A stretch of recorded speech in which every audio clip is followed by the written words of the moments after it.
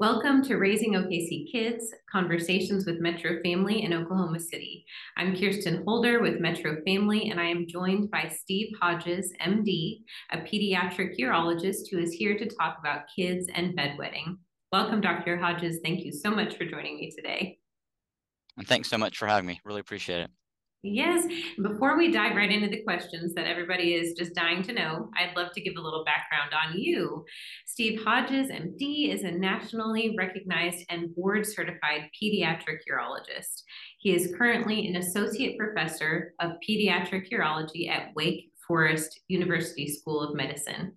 Dr. Hodges earned a BA from Duke University and an MD from Wake Forest School of Medicine, where he also completed his residency in urology, followed by a fellowship in urology at Children's Hospital of San Diego. His work can be seen in numerous publications such as Huffington Post, Slate, the New York Times, the Washington Post, and so many more. So I'd love to just start out with a really broad question. What do you see are the most common myths about bedwetting? Yeah, and this is honestly the hardest part about dealing with bedwetting is because the appearances can be deceiving. So what parents or other doctors even honestly see when they see bedwetting children are the obvious things. There's a child that's just laying in a pool of urine, right?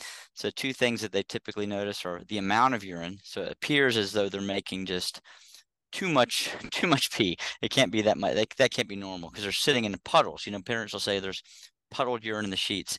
And then that ties into the second thing is why aren't they waking up? How can someone sleep through this? They're a very deep sleeper. They're hard to wake up. They're hard to arouse. And so that component of just making too much urine in general and the sleeping too deeply are the two main myths that we struggle to fight against in treating bedwetting. Hmm. Yes, and you've, I'm sure, heard those things so often, including my child has been potty trained for months, for years, but they're still having issues with bedwetting, even though the child might not have accidents during the day. And like you mentioned, we assume the most common reasons are the deep sleeping. Maybe they're not developmentally ready to stop using a pull-up. So I'd love to hear a little bit more on your thoughts on those reasonings that we tell ourselves as parents. Do you agree with that reasoning? And while each child is certainly unique, what do you see as the most common reasons for bedwetting? Yeah, so I personally, I mean, it's controversial slightly, but I don't think that urinating while unconscious is normal. I don't think it's physiologically normal for anybody. So at any age. So, you can have variations in terms of how old the child it needs to be to get to the bathroom on their own at night if they were to wake up. Because if you have a child in a crib that's scared to leave the room, then they may wet themselves just because they have no option.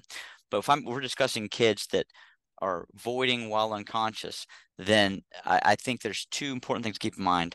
Number one is that everyone that is mature enough to wake up to urinate wakes up to urinate. It doesn't matter how sleepy you are. You can be passed out from a long night of working, like when I was a resident, or you could have guzzled a huge Gatorade or something right before bed, or my father who's got a large prostate has to get up at night. You're aroused because those signals all go to your brain, um, and that's how adults urinate. Infants, if anyone that's had child knows, they void by spontaneous reflex. So they're just you could be changing their diaper and they'll just start peeing and be completely oblivious. They're just staring at the mobile or something. We And love when so, that happens, when peeing everywhere while we're changing diapers. right? And they don't even know it's happening, right? So that pattern shifts at some point to the adult pattern, but it's not a on-off switch. So as you're transitioning and as you age and you potty train during the day, there is some persistence of this infant reflex. And as a parent that there's a lot of reflexes kids have to go away, like when they reach for the milk or when the way they grasp onto things. There's a lot of infant reflexes that slowly taper. And this reflex voiding is another reflex. And so all bedwetting is a persistence of that reflex that's set off. And in order to get, and that can be normal up to, 2, 3, 4. But if it's persisting in children that should otherwise be able to wake up and get to bed, it's always persisting due to abnormal rectal dilation from constipation. And we'll get into that. But that's basically what it is. It's a persistence of an infantile voiding reflex due to um, fecal impaction. I hate to say constipation because that implies certain things, but basically kids that aren't emptying their poop in a timely fashion, if that makes sense. Interesting. Yes, and I'd love to know more about that. I do want to talk about bedwetting remedies that maybe do more harm than good before we get to solutions, if you don't mind. Sure. Yeah, totally. So a lot of us that grew up, we were maybe taught a certain way to stop bedwetting, or maybe saw our siblings do it a certain way, our friends. So some of those that you suggest might do more harm than good are giving rewards, like a sticker system or treats or something for not bedwetting. Maybe leaving kids in the wet sheets or other, punishments that might be a little cruel, limiting liquids, holding urine to strengthen their bladder, waiting for them to just outgrow it. Some of those techniques, admittedly, sound a little archaic. Others might feel harmless to us, but I'd love to hear from you what each of these, may or may not be helpful in a situation where a child is too old to be bedwetting and yet still is. Yeah, and I think those first few you mentioned all imply that the child has some kind of agency involved in the bedwetting. So if you make them, some parents will make them change their sheets or make them feel it. They take them out of pull up so they feel wet, or they'll make them something. It all imply, or rewards. It all imply that if you just want it bad enough, you'll be dry. And so, as we mentioned earlier, this is a reflex. It's not something that happens. And it happens when they're unconscious, so they can't control it. So I hate to lead into that, even if it's well-intentioned with rewards, because you could say there's nothing wrong with rewards. But then the flip side of that is the punishment, which we see all too often. Incontinence in children it's a leading cause of child abuse. And so I really try to focus in my work to stress the fact that this is not something under the child's control. So we focus on the real causes so we can get it fixed and everyone can be a lot happier. And then the waiting to outgrow it is honestly reasonable, except that you don't know when they will outgrow it. And after the age of 5, in which about a quarter of the kids wet the bed, about 15% get better a year. And for most people, that's fine. But, I see college kids that are wetting bed, and I could not imagine, 15 years of changing sheets and something that would be otherwise treatable. And so we really try to treat them pretty aggressively. But I never push the treatment. If a family is fine to kind of I always bring up that the treatment shouldn't be worse than the disease. So if wetting bed at 5 is not a big deal and they don't want to do our treatment protocol, that's fine. But waiting to outgrow it is it's gambling a little bit. Yeah, I can see that point. And I'm sure there are some parents listening thinking, I cannot do another middle of the night wake up call changing sheets. I don't have any sheets left in my house to be changing. It's a All lot of laundry. It's a lot. it is a lot of laundry on top of laundry we already have. So Yeah. I'll be interested in hearing more about that. Are there any tools or items out there on the market? It seems like when you're shopping for, baby, toddler, adolescent tools and tricks, there's so many out there. Are there any you like or any specifically you don't like when it comes to alerting a child about the need to wake up and go to the potty? So they're all a series of bedwetting alarms, which I think are very reasonable because they're harmless. And what they do is they try to drive that reflex, as we talked about. There's two kind of ways to avoid. The one sacral reflex, and then the other is the infantile reflex, and then the adult pattern. They try to drive you to the adult pattern, so it recruits the brain. Every time you have to urinate at sleep, it makes sure you're aroused. So it's kind of pushing that signal that way, and it's about the success rates vary so much. You read numbers from 30%, which is placebo, to 60%, but I compared it to like a New Year's resolution that people give up on these things so easily because it's very difficult to wake up with them. But I do think it's much better than just randomly waking up a child, because if you wake them up with even though they've already wet when they set the alarm off, it does build this pattern that could be useful. And there's anecdotal stories of kids being cured with, a one night with the alarm or a month with the alarm. So it definitely can direct children to wake up to avoid, but doesn't allow them typically to sleep through the night. They typically do have to wake up to pee. In terms of bedwetting alarms, there's so many variations. There's some that are clip-on, there are mats. I don't necessarily promote or recommend any brand, but I do think if you have a well-reviewed alarm that's not too expensive, that works well with your family, that I think they are harmless, But like anything else we talk about, the more there's a component of constipation or overactive bladder, the less effective it will be, or more difficult it will be to be dry with ancillary measures. So what I'm hearing you say is it might be worth a try, but it may not get to the root of the problem. Yeah, and you know what what I also like it sometimes I use in my clinic as a kind of a poor man's urodynamics. So urodynamics is a test we do in the clinic where we measure bladder function, and you see how much the bladder can hold and how when you void, how much volume you void. So if you use an alarm and you notice that it goes off every 2 hours or early in the night, then you know you're much further from being dry at night than if it were to go off at 5 or 6 in the morning. If you follow my logic. So sometimes it does not only can be provide curative effects, but it also can provide kind of diagnostic or data that you can use in care of the child. That's a great point. Yeah, that's something good to think about as you're as a parent, you're trying to gather all these reasons why when you Yeah. talk to a specialist like this. So these are good things to keep in mind as we're trying, different techniques. So finally, I do want to talk about how constipation, or another way that you put it, might affect potty training in general, but specifically bedwetting. Yeah. So this is the important thing to keep in mind because I really hear what you're saying because I see it so often where parents are ready to pull their hair out because they did everything. They held the water before dinner, they had him pee before bed, and the child peed like twice in the bed. It's just if you use like pure just what your parent think here, it'll drive you crazy. You have to just remove all emotion and just follow kind of the algorithm. It does help. So think of it this way: if there were not a component of constipation, because a lot of parents say, my child's pooping normally, then there would be no way for the child to pee while asleep, right? They would, if they made too much urine, they would just wake up, And again, the deep sleep thing we can get into more, but when they actually studied it, they found that it wasn't that the children's sleep was disrupted, it was that the bladder spasming. It wasn't the sleep disruption affected the bladder. It was the bladder affected the sleep. So not only if you fix the root cause here, will you improve the bedwetting, but you'll get better sleep. So in short, and anyone that's ever had a child could understand this. Kids put off pooping, right? Every child has a component of that. And it's a very human behavior. Can't think of another animal that does this, volitionally. Um, but we're too smart for our own good. So if we're in the middle of something or we don't like the way it feels, we'll just squeeze our sphincter, put off the pooping, and then the urge to poop goes away, and we reset that to a larger diameter of the rectum. So whatever we thought our body thought was full for the rectum, now we're telling it that's not full. So then it has to get more full to give us that signal. And you can imagine only a few months of this, and you get your colon pretty much, your pelvis pretty much full of poop. And so what happens is they're not getting the urge to pee until very late, and to poop until very late. And that stretched rectum is stretching the nerves to the bladder, which go to the spinal cord, and that sets off that reflex.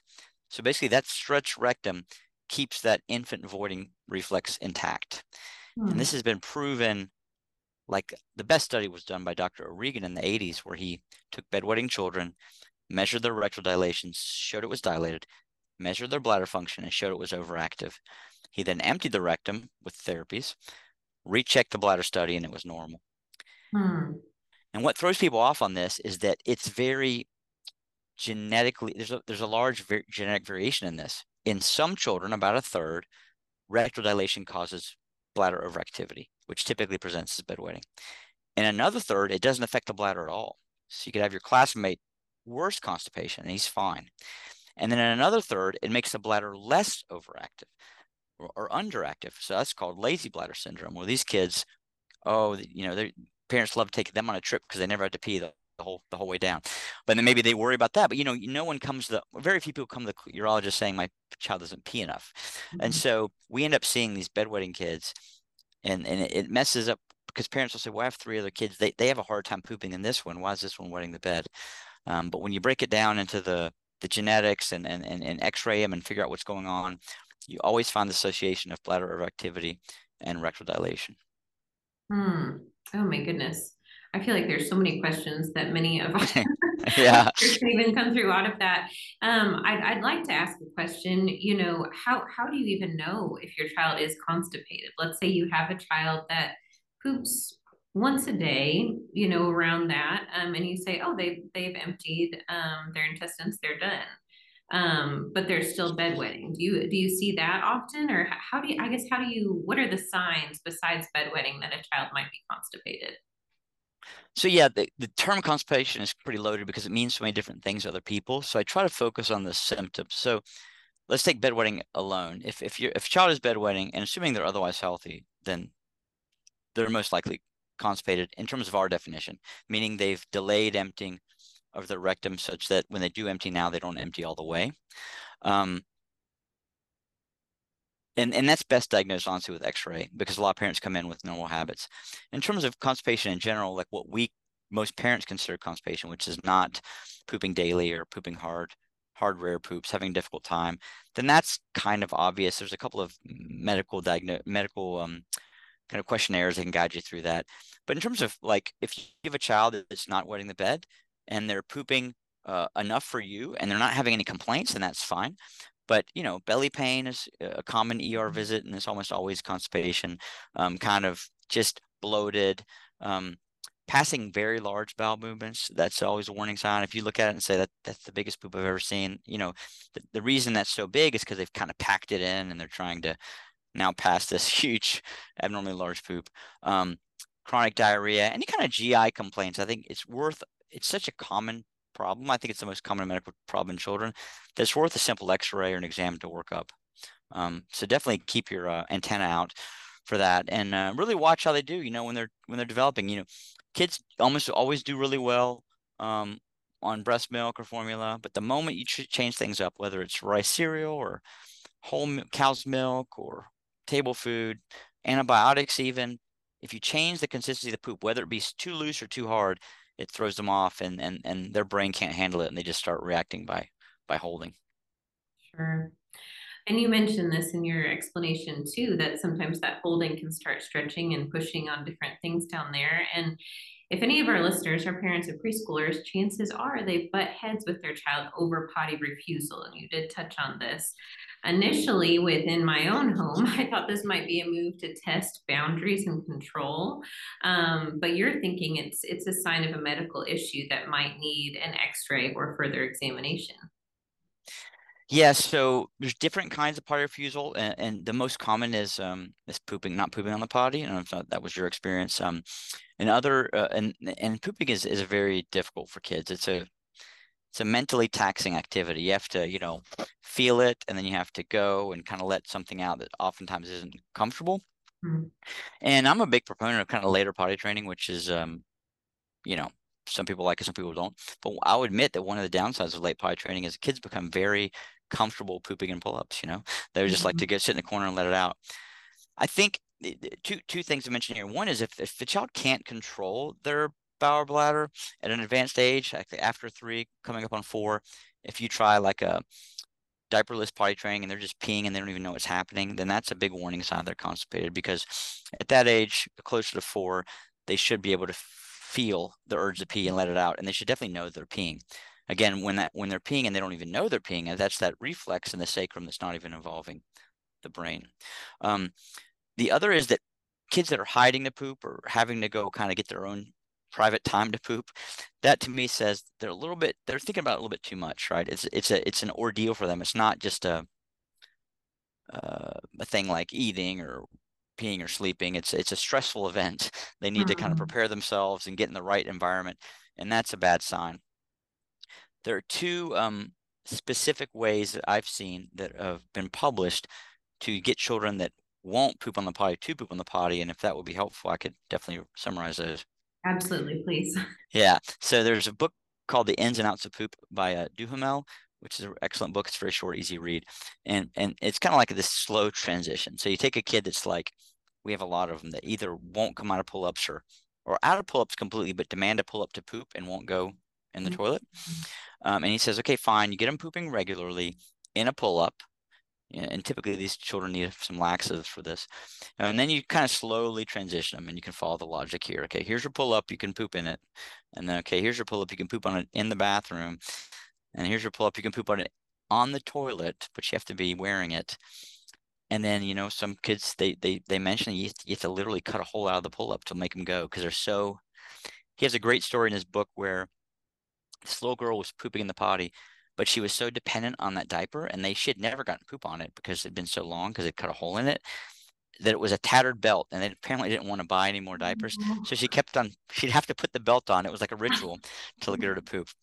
So that's this kind of slow and steady approach, and then there's a sink or swim approach, which is developed by Dr. Dahm, who tragically passed a couple years ago. But he would use a high dose X-Lax, and he would say, okay, we're gonna overwhelm this urge, because if the urge comes on slowly, as most kids, then they can just squeeze their sphincter and put it off.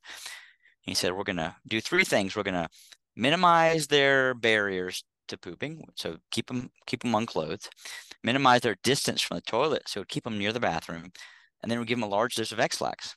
So basically, when the urge hit them, it was coming, ready or not, and so the child almost always made the decision to go in the toilet because there was no other alternatives. And once that happened, even though it sounds a little bit extreme, it would flip a switch in their brain. I've seen it myself several times, and they just, from this holding reflex, they go to a pooping reflex, and that's what you want. Very interesting. We'll have to check out, all of our listeners will have to check out some of those recommendations and tips and tools if there's a child in your house that is holding and you're just bashing your head against the wall about why. Those are some really actionable steps to take. And once we've moved out of that preschool, pre-K phase, most of us assume that we've moved past all accidents, including bedwetting. But for some of us, that isn't true. And we touched on this at the very beginning. According to the Census Bureau, there are 43 million US kids aged 10 to 19, which translates to over 800,000 bedwetting teens and tweens. Which this statistic in general just breaks my heart, because at least when our child is 2, 3, 4 or so, they might not remember the embarrassment of having an accident at night or the shock or who saw it or whatnot. But teens can. And so, can you fill us in on some of the reasons for bedwetting in older children? Yeah, and so keep in mind that bedwetting is multifactorial, so that's why you see so many things kind of working in some people. So if you're making a lot of urine, abnormal amounts of urine, then it's going to contribute, right? Your bladder is more likely to squeeze if you're making too much urine. So if you're drinking a lot, but a common cause is sleep apnea, which can make you have a diuresis. And so some kids go to get their tonsils out, and they'll see some maybe temporary improvement. It's not a 100% cure, but sleep apnea is something to consider. And then there's genetic variations in terms of how much rectal dilation from this delayed pooping will affect your bladder. Some kids need just a tiniest amount of rectal dilation, sets their bladder off. Others need significant amounts of rectal dilation. And as you develop more mature pooping patterns, you're letting out poop on time, hopefully, then you may have these resolution at different ages, and some people may never develop normal pooping patterns, so we have to help them a lot. And so I think that the thing that tricks families, they see different kids. Well, my kid did an alarm, my neighbor's kid did an alarm and they were better, and so my kid just, when they went through puberty, they got better. You have to focus on the facts that something is setting off this void that never gets to the brain. And so, okay, we can make it better with some meds, maybe we can make it better by limiting fluids, but to really get that reflex turned off, we have to address the rectal dilation, and getting an X-ray will diagnose that. And I say that like it's a simple thing. You actually have to get the X-ray and then have someone look at it that knows what they're looking at, because unfortunately, most radiologists, although well trained, don't consider poop abnormal. So you have to have someone that's used to looking at these X-rays, which would be like somebody like me, or urologist, to give you the right read. And I've heard so many family stories of being kind of brushed aside by physicians, and so it does get a little upsetting and tragic. So I encourage families to kind of work through this and get the answers they deserve, because bedwetting is not normal and you can cure it at any age. Dr. O'Regan, who was the father of kind of all my research, he started all this field of research, cured his own son at 4. And so it's never really too young, other than, a baby in a crib, where you can address this topic and get them to try and build their confidence. Sure. And we talked in the beginning, about trying to remove, maybe the parental emotion away from the situation and try to look at those facts. But the fact of the matter is that it is an emotional thing, no matter what age your child is. We talked about sleep deprivation, which of course can be very emotional, but also just that you care about your kid and you don't want them to be going through their whole life like this. And of course, so much of our kids' reaction is what we react to the situation. Yeah. We never want kids to feel shamed or like there's Hmm. something wrong with them, especially when it is a reflex or can be a reflex situation, like we've been talking about.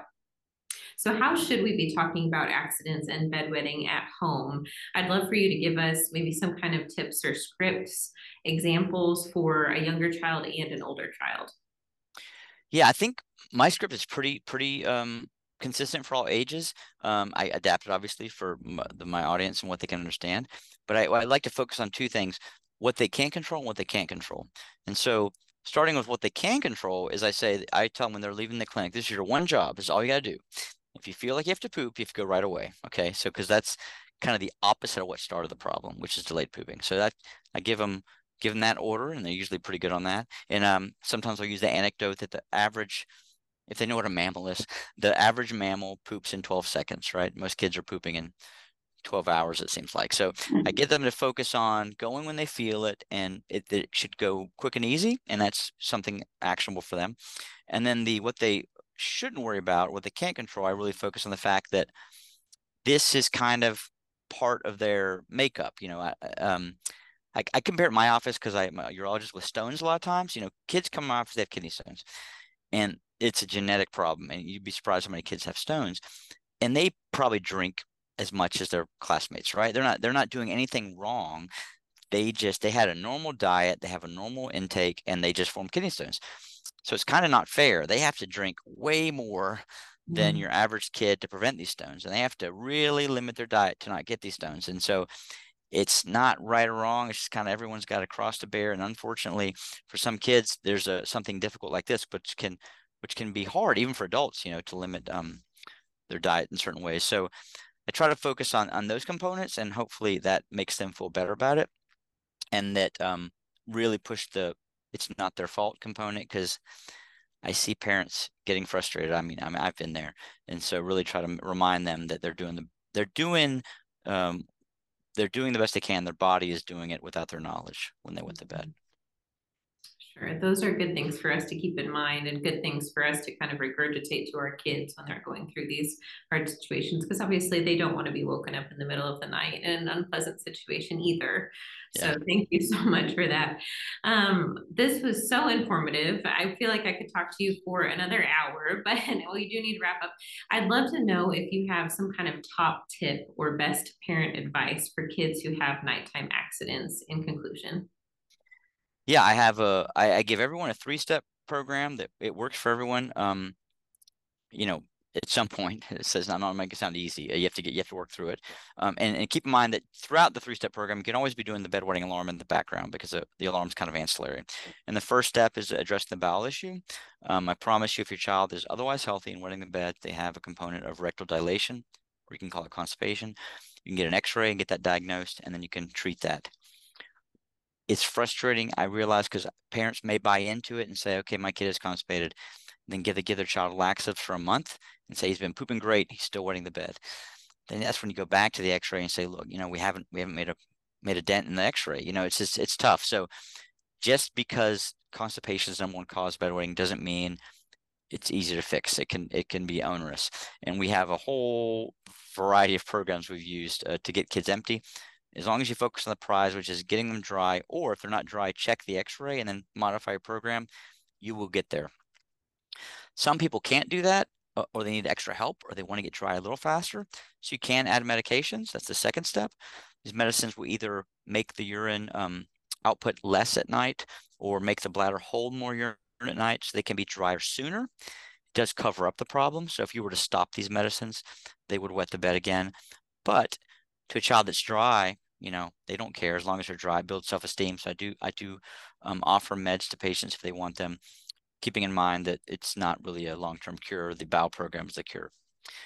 And then if I have an older child that's like about to go to college and they're still wetting the bed and they don't have time to go through all this, or they tried it, I do have some success with Botox. It sounds crazy, but basically the medicines that allow the bladder to hold urine that are given orally are pretty effective, but Botox is much more effective. So if you have a child that's got a time constraint in terms of getting dry, it's an expensive and temporary but effective option for bedwetting.